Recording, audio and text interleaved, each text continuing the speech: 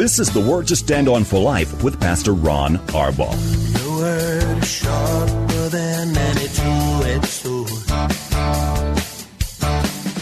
and it cuts deep into my heart. The Word to Stand On for Life is a radio ministry of Calvary Chapel in San Antonio. A live call-in show here to help you answer your questions about the Bible and how to apply the Word to your daily life. For more information on Calvary Chapel, visit our website, calvarysa.com. Get your Bible questions ready and call in now to 210-340-9585. It's The Word to Stand On for Life with Pastor Ron Arbaugh. I need the word to stand on. Keep us down in a solid ground. The word to stand on.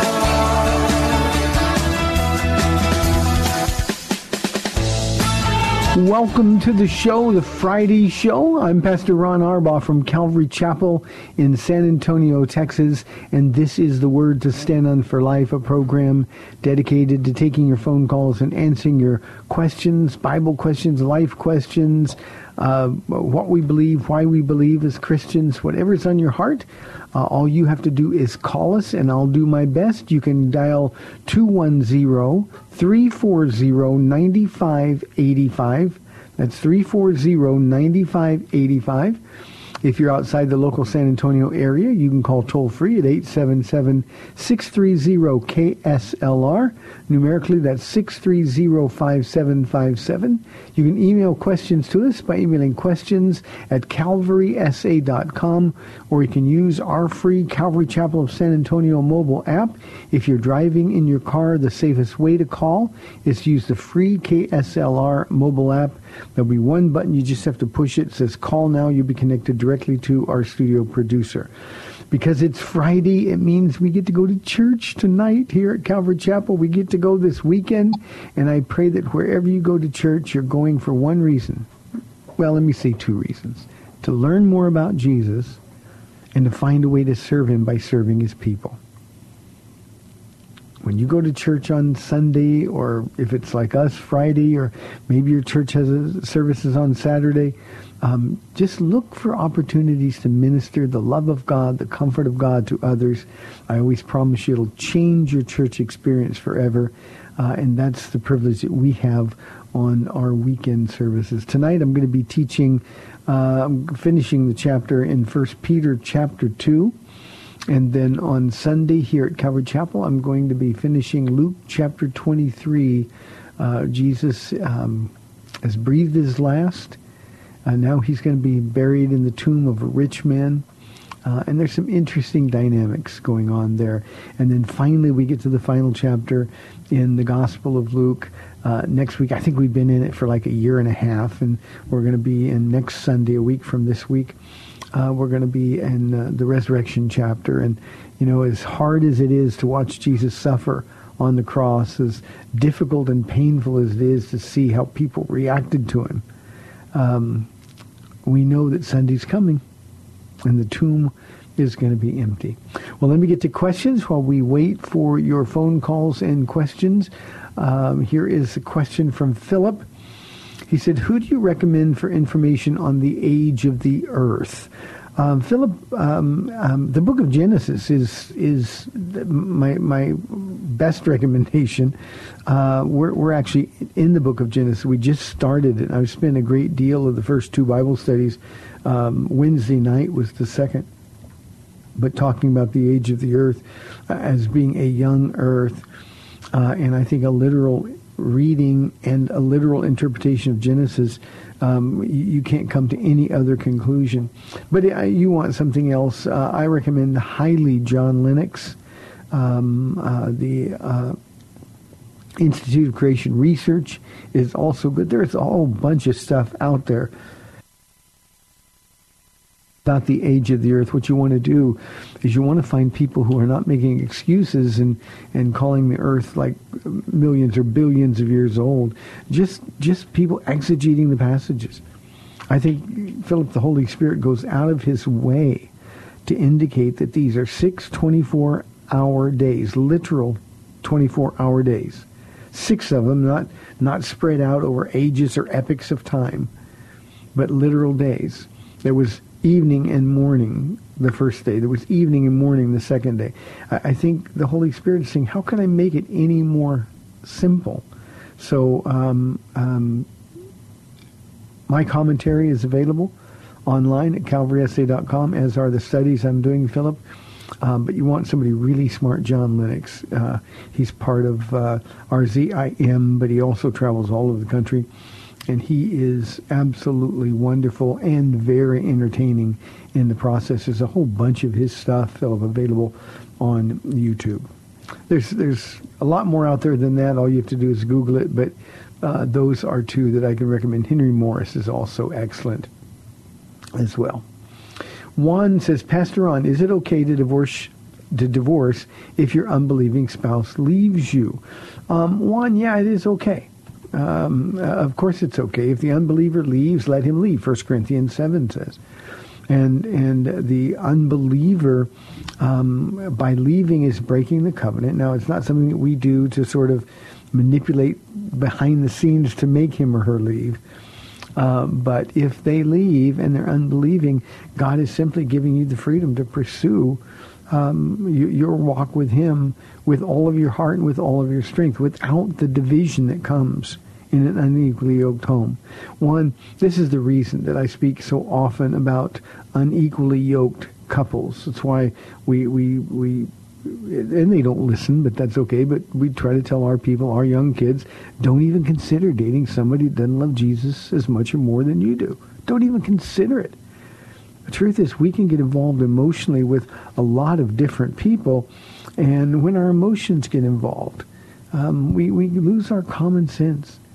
So in your case, it is okay to divorce. If the unbelieving spouse leaves you, then you're free not to pursue other relationships. Once you're divorced, then you're free to do that. But remember, that's not why you would be divorcing the unbelieving spouse. You'd be doing it to free you to serve the Lord.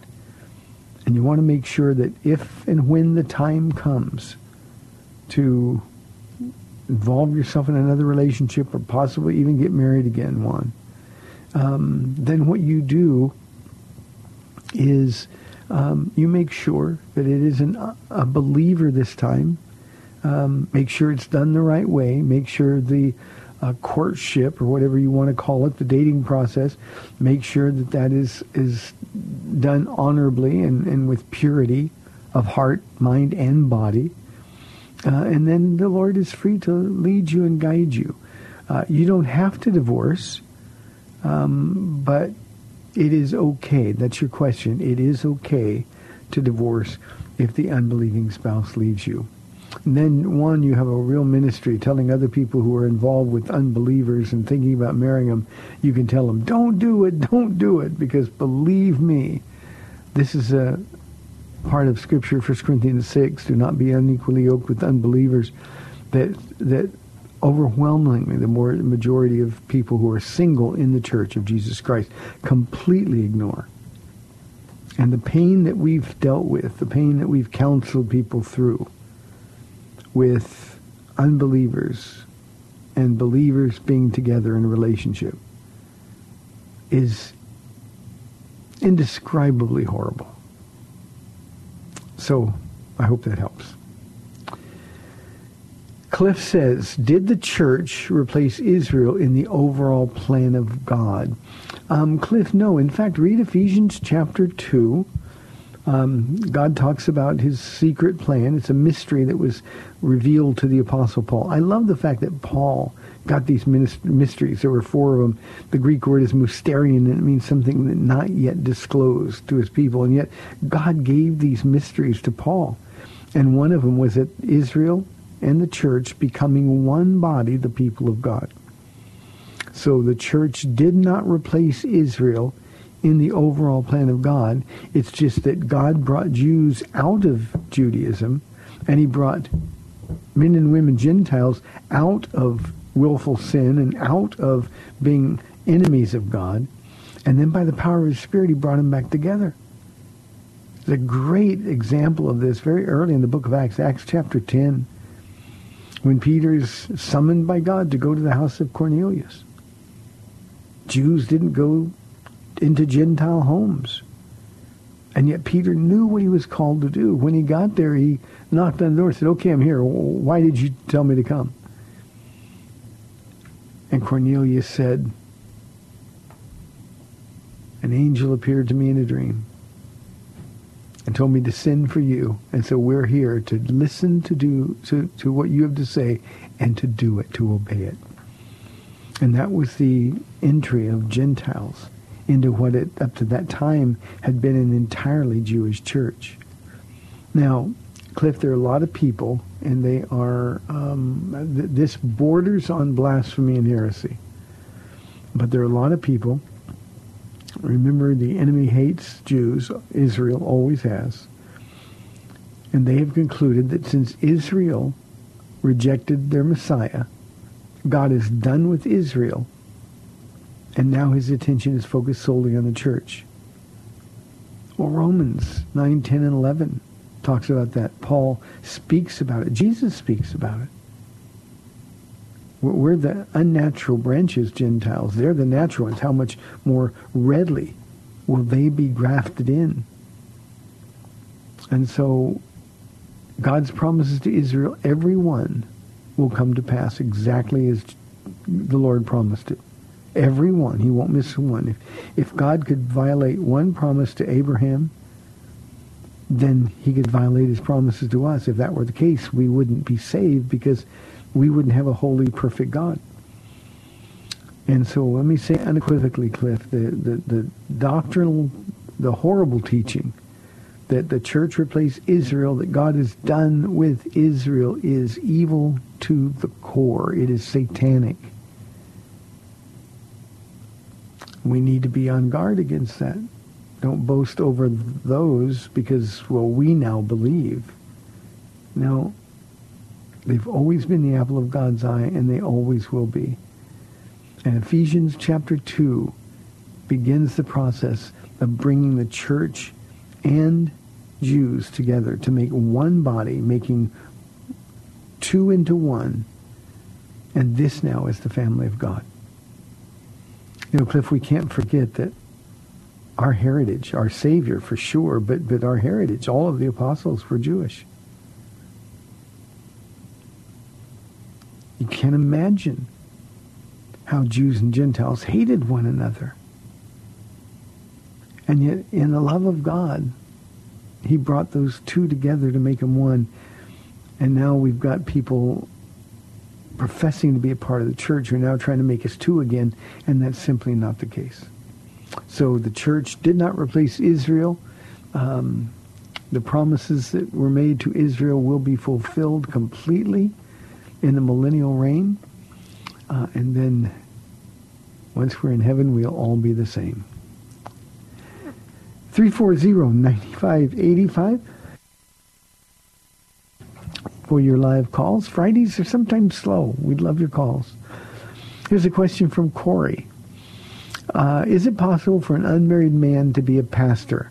1 Timothy says he must be the husband of one wife.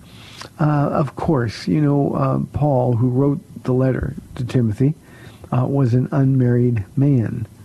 So, of course, it's okay for an unmarried man to be a pastor.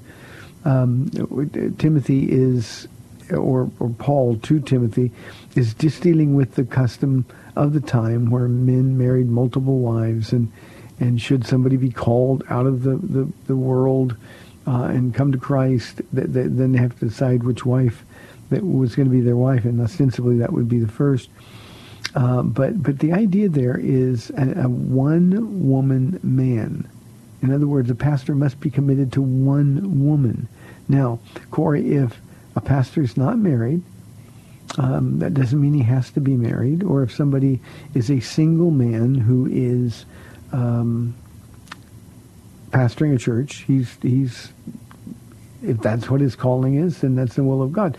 Now, I can tell you a couple of things. Let me tell you this first. It would be really difficult, if not impossible, for me to do what I do without Paula.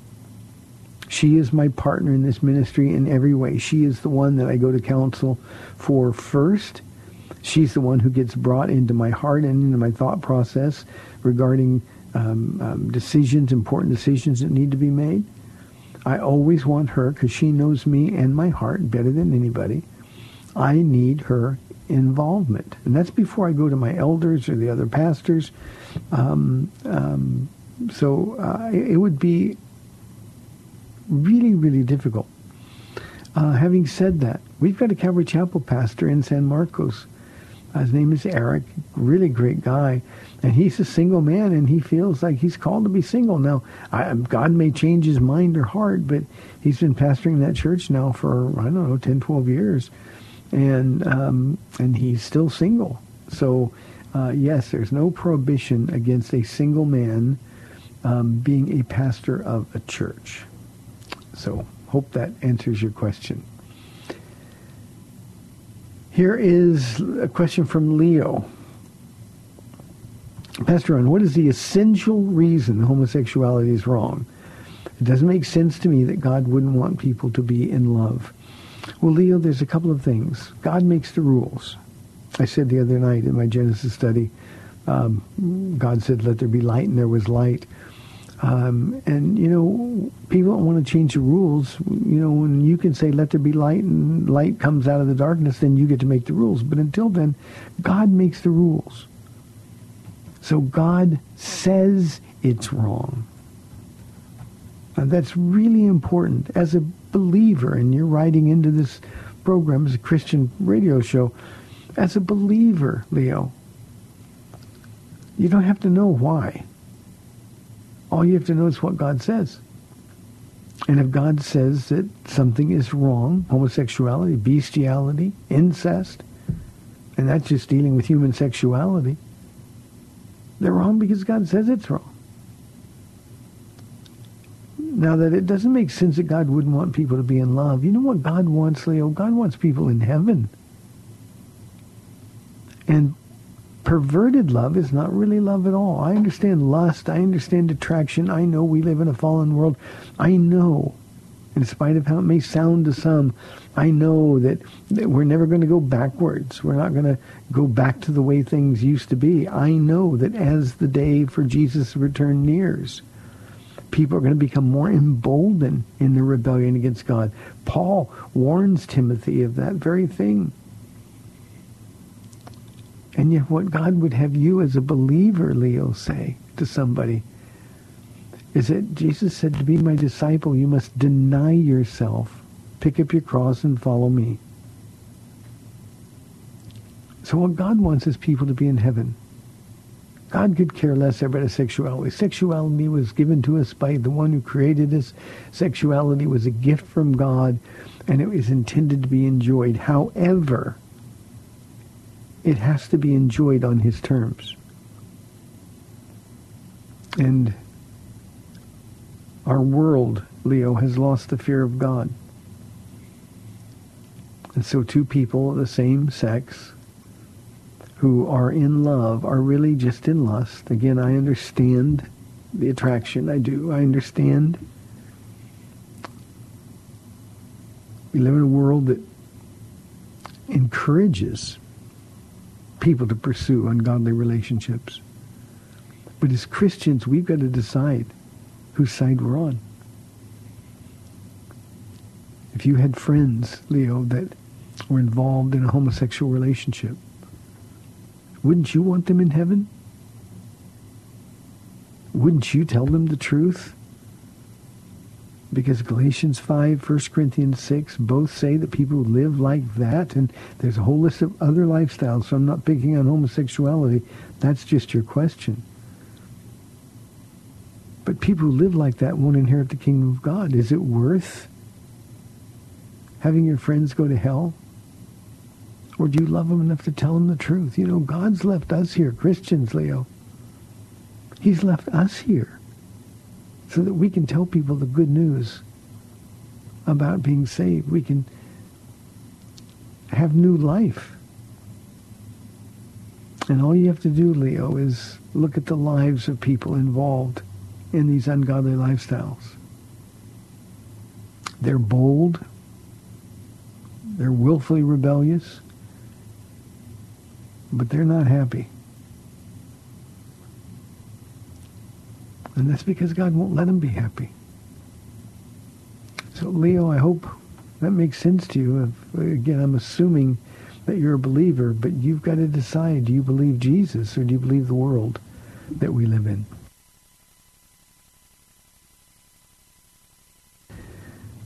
Ginny. Ginny says, some people say Jesus only died for the elect. What do you say? Ginny, I say this. For God so loved the world that he gave his only Son, that whosoever believes in him would not perish but have everlasting life. Now, there's no way with honest scholarship that you can twist that into saying that the world and all the people in it really means the elect. Only those that God chose.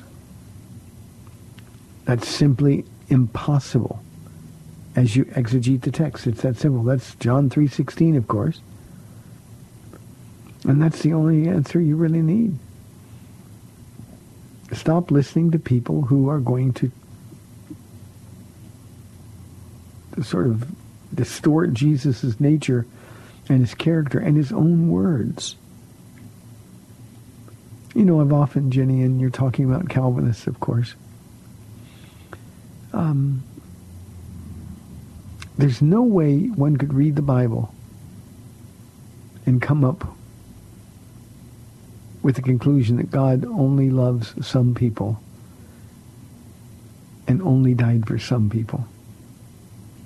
Jesus' death was efficacious for everyone who's ever lived in the face of the earth. But his death and his subsequent resurrection was only efficient or effective for those who believe. It's that simple. Many are called and few are chosen. The many is everybody. But few are chosen. Those who are chosen are those of us who use our own free will to choose him back. And this is an important doctrinal issue for you to wrestle through. But you have to be really, really careful to take the Bible at face value. And there's not a single Calvinist who can, in context, justify their statement that Jesus died only for the elect. They can do it with some illogical leaps of reasoning. Well, God chose some for heaven. That means he must have chosen some for hell. Election is never mentioned in your Bible relative to anything other than salvation, Jenny. So wrestle with this. It's very, very important. Okay? You might take my study. You can go to Romans chapter 9. And I did an in-depth study on this very issue. And you can get that at calvarysa.com. I think we got time for one more before the break. This is a question from Gabriel. Pastor Ron, what are your thoughts on Christians who keep Torah? Gabriel, my thoughts, and I'm going to say this kindly, I hope, I intend it that way, but my thoughts are those are usually really miserable Christians. Now, there are Christians, Messianic Christians, there are some Gentile Christians who try to keep Torah. But instead of recognizing what the law really was intended to do, lead us to Christ by showing us our complete inability to keep the law, what we do is we just try to justify ourselves by making a set of rules, and we're going to follow those rules. The truth of the matter is we can't please God by keeping rules. Jews who were law keepers got saved. The Spirit was poured out on the day of Pentecost and beyond, and they became Christians. Now, part of the division in the early church before Acts chapter 10, which I mentioned earlier, part of that division was caused by Jews who give their life to Christ, but they thought, well, I'm Jewish, I've still got to keep the law, I've still got to keep the Sabbath, I've still got to be circumcised, all those things. And Jesus, Gabriel, set us free from the old covenant of law. So if you find a Christian who is intent on keeping Torah, that's a frustrated man or woman. Paul writes to the churches in Galatia, it is for freedom we've been set free. We've been set free from the law of sin and death, and we've been given new life in the covenant, the new covenant that Jesus presented. If anyone is in Christ, he is a new creation. The old is gone, and the new has come. How do you please Jesus, absent Torah? You just hang out with him. Gabriel, hope that helps. We've got 30 minutes left in our week. 340-9585 or 877-630-KSLR. This is the Word to Stand On for Life. We'll be back in 2 minutes. Got a question for Pastor Ron and the Word to Stand On for Life? You can send it to him via email at pastorronksLR@gmail.com. That's pastorronksLR@gmail.com. I need the Word to stand on. Keep me standing on solid ground. Word to stand on. Welcome back to the Word to Stand On for Life. We're taking your calls at 340-9585 or toll free 877-630-KSLR. Now, here's Pastor Ron Arbaugh. Welcome back to the show. We have 30 minutes left in the week. 340-9585. My prayers have been answered. We have Ola calling from San Antonio on line 1. Ola, thanks for calling. It's good to hear from you. Good to hear from you too, Pastor Ron. Thank you so much. Happy Valentine's to you and Mama Paula and to everybody listening. Thank you. I do have a question. Okay, so my question is in twofold. There's this guy. I don't follow him, but I hear about him. He's in Nigeria, so he talks about the gospel, but he twists it a lot, and I don't agree with him. But recently, he's been talking about the name of Jesus Christ and saying that Jesus Christ is not actually the name of the Savior. He agrees that his name is Yeshua HaMashiach. I think that's the Hebrew name.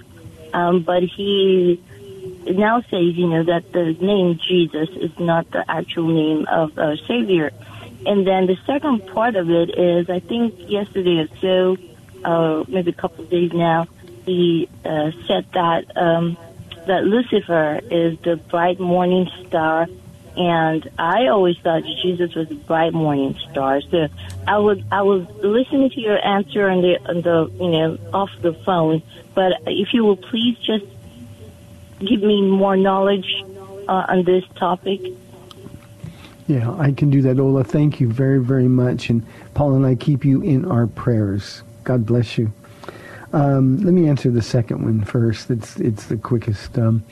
Lucifer is, in his creation, referred to as the bright morning star. He was the light bearer. He was the Ezekiel 28, the most beautiful of all of God's created angels. And so in his unfallen state, that's the reference. But obviously that's no longer the case. We also know that Jesus is called our bright morning star. There's no contradiction. There's no conflict there. It's not a certain translator trying to remove the deity or assign anything less than deity to the Lord. So just as you read it, understand that Lucifer was created that way. Ezekiel 28 will give you the passage. But at the same time, he has lost his position, of course, and now has become the devil, the enemy of God. The other question is silly. Not your question is silly, but that people would be debating of it. Jesus is the Greek transliteration of Yeshua, the Messiah. Just like we translate other foreign words into English, or in this case to Greek, there's differences. There's no J sound in Hebrew, so J would be a Yeh, Yeshua. But remember, Joshua was another transliteration of the name. But Jesus is that's just sort of what in English, what the Greek translators or the Greek authors of the New Testament would call him. It's interesting, Ola. In one place, there was a disciple named Jesus who was called Justus. In the first century, after Jesus' death and resurrection, people who had the name Jesus, it was a very, very common name. And people who had that name would then refer to themselves as something else just out of respect for the real Jesus. But there's nothing sinister there. It's simply the Greek transliteration of the Jewish name Yeshua or Yahshua. And that's all we need to know. Now, I think I know, I'm not going to say the name because I'm not 100% sure, but I think I know the guy you're listening to, and he is pretty much coming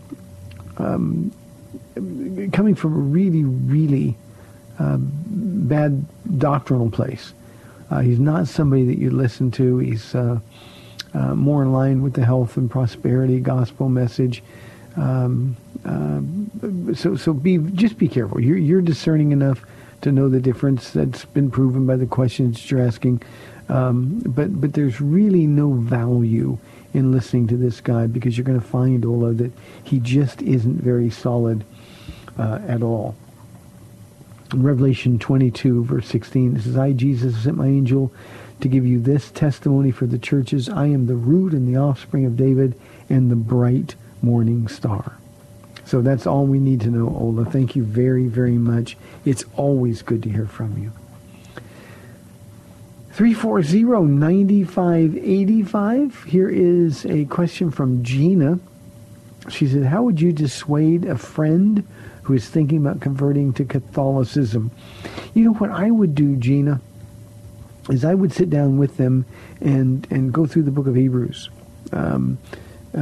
Paul, who I believe to be the author of Hebrews, was essentially doing the same thing in that entire passage of Scripture. Now, it wasn't Christians converting to Catholicism.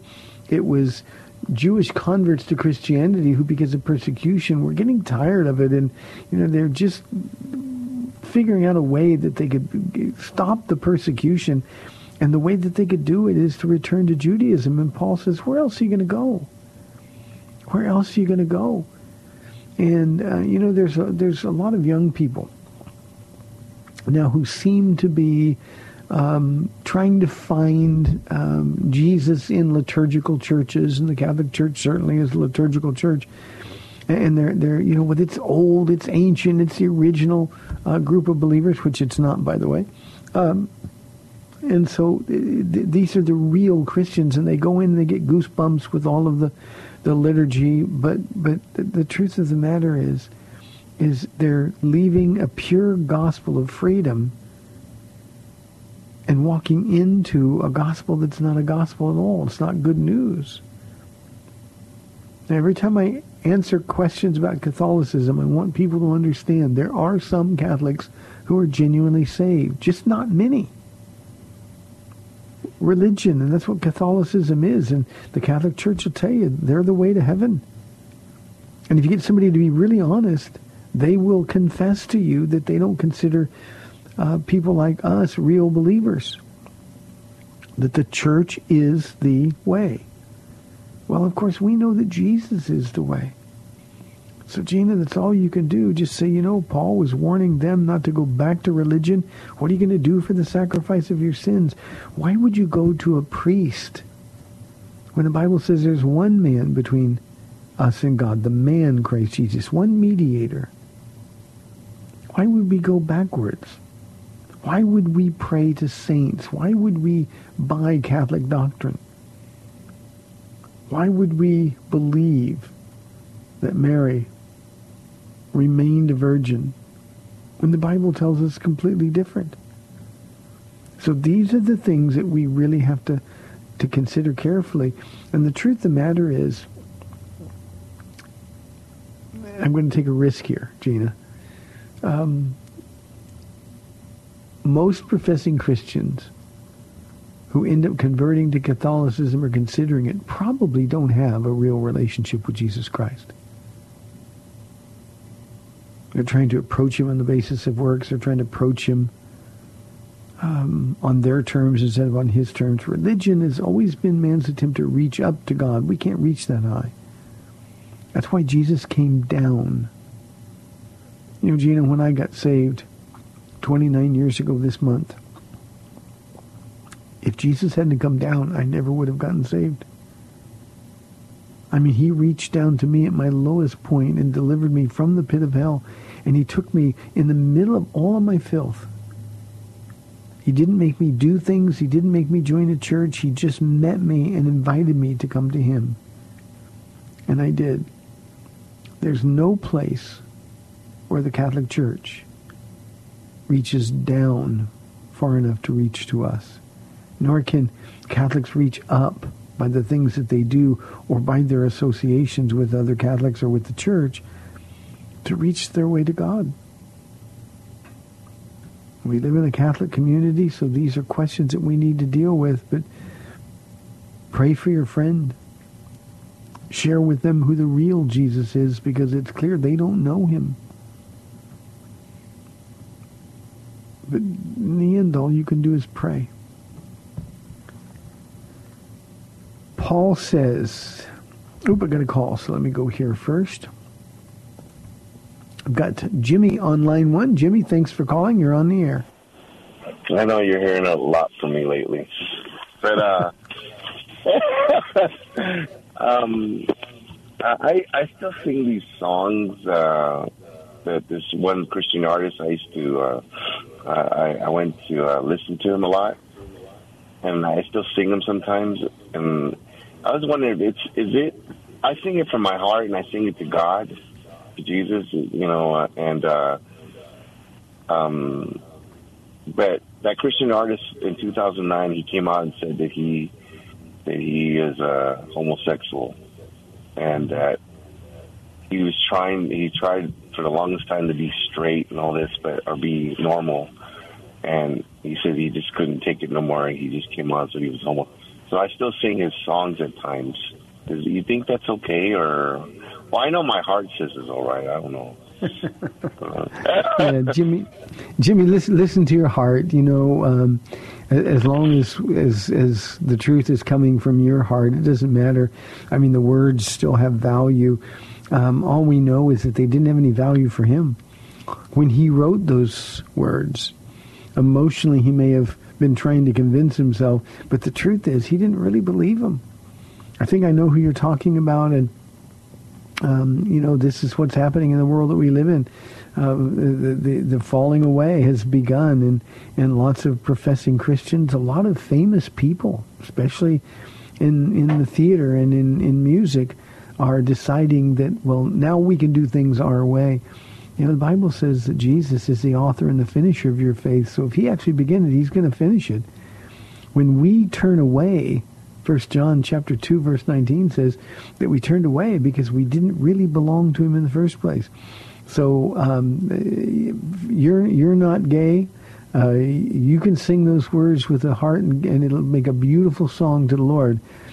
But maybe one of the things that you can do every time that song comes to your mind and you begin to sing it, you might throw in a prayer for this guy's salvation, that he might really get saved. So nothing wrong with you singing it. Lots of good songs have been written by people who eventually walked away from the Lord altogether. So it's okay. You keep singing it, but just throw a prayer in for that particular guy. And this is a problem that we're seeing over and over and over. Jimmy, it's always good to hear from you. Don't worry about calling too much. 340-9585. Here's the question from Paul that I began. He says, are there any limits to obeying governing authorities according to Romans chapter 13?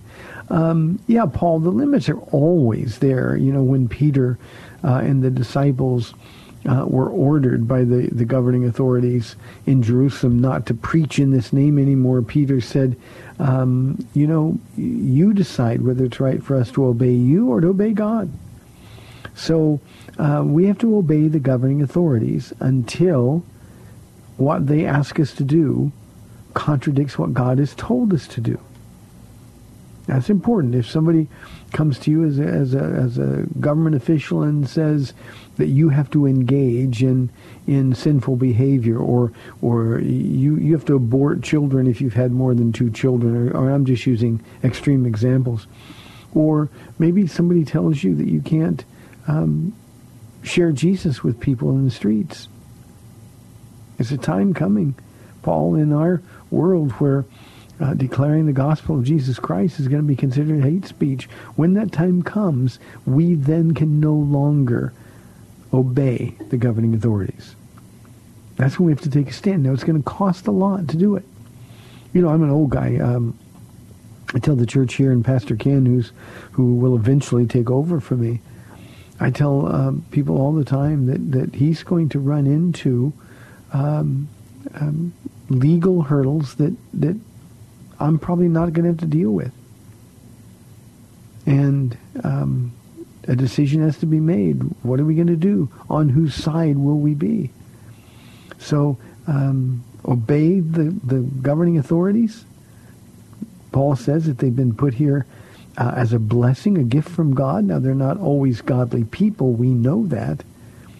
But remember when Paul wrote that, and I'm going to deal with this a little bit tonight in my 1 Peter chapter 2 study, right at the beginning. Peter says, submit to the governing authorities.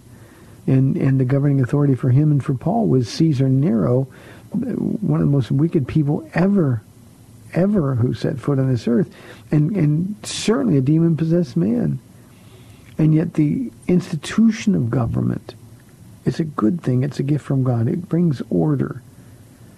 So we submit to governing authorities unless and until what the government tells us to do conflicts with what God tells us to do. Now, it doesn't mean that we can use, well, the government's pro-abortion, so I'm not going to pay taxes. That you can't do that. But we take a stand for Jesus. And when the government asks us not to, we say, I'm sorry. I'm going to do what God tells me to do. So I hope that answers your question, Paul. Thank you very, very much. Phil's question says, I have a friend who is a Lutheran who says he doesn't have to serve at church because his service for Jesus is his job.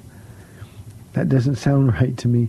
Well, it's not right, Phil. The Lutherans have a sort of a vocational service outlook. God has given us gifts, and we go and we serve God by being a good witness, by being a good worker. Well, we're to do that all anyway. But we still need to serve the body. Now, we don't need to serve the body to get saved. And the Lutherans that I've spoken with about this issue, well, see, you're in a works mentality. We come to church to get blessed, to participate in the Eucharist. We come to church to hear the gospel. But you see, church is a body, and a body serves itself. Can you imagine if you had a really bad itch on your head, and you went to use your hand to scratch it, but your hand said, no, I'm not going to do that. We're a body. And we need one another. We need to be serving one another. Jesus washed feet, and he says, I've done this as an example for you. Go wash some dirty feet. So a Lutheran understanding, it's sort of a lazy approach. Are we serving God at our jobs? Of course we are. But we do it by having a great attitude. We do it by working as unto the Lord. We give a fair amount of work for whatever pay we're getting. We share Jesus when the opportunity comes. All that's important. But, we do that at HEB too. We do that wherever we go. But when you go to church, Phil, serving is part of the body. And when people begin serving, that's when their walk with the Lord becomes really abundant. It becomes really, really fruitful. It's when God gives you the opportunity to use the gifts he's given you to flow through you to others. That's what being a part of a body is all about. And I can't imagine, by the way, this is one of the reasons that Lutheran churches are so dead. It's just go, come back, and it's one of the reasons that the denominational churches are perishing before our very eyes. The book of Acts is the true church of Jesus Christ. That's the model we've been given. And they never stopped serving one another. They never stopped studying. They never stopped praying together. It wasn't about going to church. And boy, that's what we've made it. You know, Phil, one of the things, and I'm going to brag a little bit about our church, one of the things I think that makes our church different is that people here get that. I don't know why they get it. I mean, we teach the Bible verse by verse. But the Holy Spirit has brought us people. We've never had a problem getting people to serve. Never. I've had pastors ask me to speak at their churches. Well, everybody serves at your church. Maybe you can get them to serve at our church. No, that's something that just sort of comes through the teaching of the Word and the example set by leadership. But your friend who says he doesn't have to serve, if you would objectively look at his life, there's probably not a whole lot of joy, not a whole lot of abundant life that Jesus promised us. Randy wants to know, should Christians consider evolution or Big Bang theories as even credible? Randy, the short answer is no. I've been talking about this a lot for the last couple of weeks because we're just starting the book of Genesis on Wednesday nights. A Big Bang Theory. I want you to think about this for a moment. There was pressure that built up, or the primordial ooze was building up, and suddenly it just exploded because of the pressure. And all this magnificent beauty was the result. It's like junk went up into the air. I used this example the other night in my study. It's like you go to a junkyard and have a big explosion, and when all the pieces of junk settle in the place, you've got a Cadillac dealership. That's just not possible. So no, evolution or Big Bang theories is not credible. Can you imagine evolution? We all remember the pictures in our science books of Neanderthal men and how we would get more and more upright. Can you imagine God creating that and saying, no, that's good, that's very good? No, Randy, if Adam and Eve aren't the first two humans ever born, ever created by God, then our whole faith is lost to us. So, Randy, hope that makes sense. Let's go to line 1 for an anonymous call. Anonymous, thanks for calling. You're on the air. Yeah, I just wanted to ask you a quick question. What does the Bible say about, like, a man gets a vasectomy? I just hang up and I'll listen. Okay. Anonymous, the Bible doesn't say anything about a vasectomy. If you have had children and you don't want any more children and your sexuality is dedicated to the Lord, there's nothing wrong with getting a vasectomy, using that as birth control any more than using birth control pills or condoms or anything else is sinful. The Bible just doesn't speak about it. It wouldn't be something in an ancient culture that the writers of the Bible would have concerned themselves with. One of the reasons there were so many big families in the Old Testament, by the way, it's one of the reasons that there were men married many women, was because they needed big families. That's how they protected themselves. That's how they got workers, and it was a lot of work. So no problem, Anonymous. Thank you for calling. Last call. We've got 3 minutes. Let's go to Robert on line 2. Robert, thanks for calling. You're on the air. Hey, Pastor Ron. Just wanted to give you an update. If you remember, I was calling in a few months every so often concerning my granddaughter, Jada, who Robert, I was...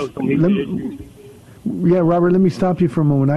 Paul and I were praying for you yesterday, just hoping all was well. So thank you for calling. Awesome, man. I'm so glad for that. And so I just wanted to give you an update. Everything has been, I've been taking your advice. I would say like 80% of it, if that makes sense, as far as taking her phone and all the social media is gone. She does still use her phone for school, but when she comes home, she keeps it down on the kitchen counter, and she can use it when she's downstairs around us. Good for you. Surprisingly, very little resistance to that, and it's actually almost become like second nature. But I am starting, just going to get your advice on this, is that starting to give her little privileges back as far as a little bit more use of the phone, because she's actually been doing really good, and I've definitely seen a change in her. So just want to see, I don't want to take too big a step, but like one of the things is on the weekends, I let her take her phone upstairs, but she still has to bring it down for at nighttime. And I still monitor her phone. And I want to come out there one day and kind of, probably in the morning service, just kind of introduce you. I used to go out there years ago at your church. You may remember me when you see me. But, yeah, so anyhow, that's what I was thinking about, bringing her out there with you and then, just so you could see her and, like I said, see her in person. But I definitely have seen changes in her and just trying to see where I should do as far as giving her some little baby steps back. And she hasn't really asked for it much, so. Well, let me say something, and we're running out of time here, but you warn your granddaughter that when I see her, she has to hug me. I'm going to hug her. Okay? Sounds good. Robert, sounds good. Robert, I think rewarding them for doing good things is biblical. I think it's a good thing. The only thing I would say is, look, you've earned my trust. Don't lose it. And just let her know that you're watching and you're pleased and you're praising the Lord for the work that's being done in her heart. So I think it's reestablishing some freedom is a good thing. Good for you, Robert, and you have no idea what a relief this call is today. Hey, that's it for the week. We will not be live on Monday because of the holiday, so Tuesday I'll be back on AM 630 The Word. Thanks for tuning in. We'll see you then. Bye-bye. Thanks for spending this time with Calvary Chapel's The Word to Stand On for Life with Pastor Ron Arbaugh. The Word to Stand On for Life is on every weekday afternoon at 4, and Pastor Ron invites you to find out more about Calvary Chapel at calvarysa.com. The Word to Stand On for Life was sponsored by Calvary Chapel of San Antonio.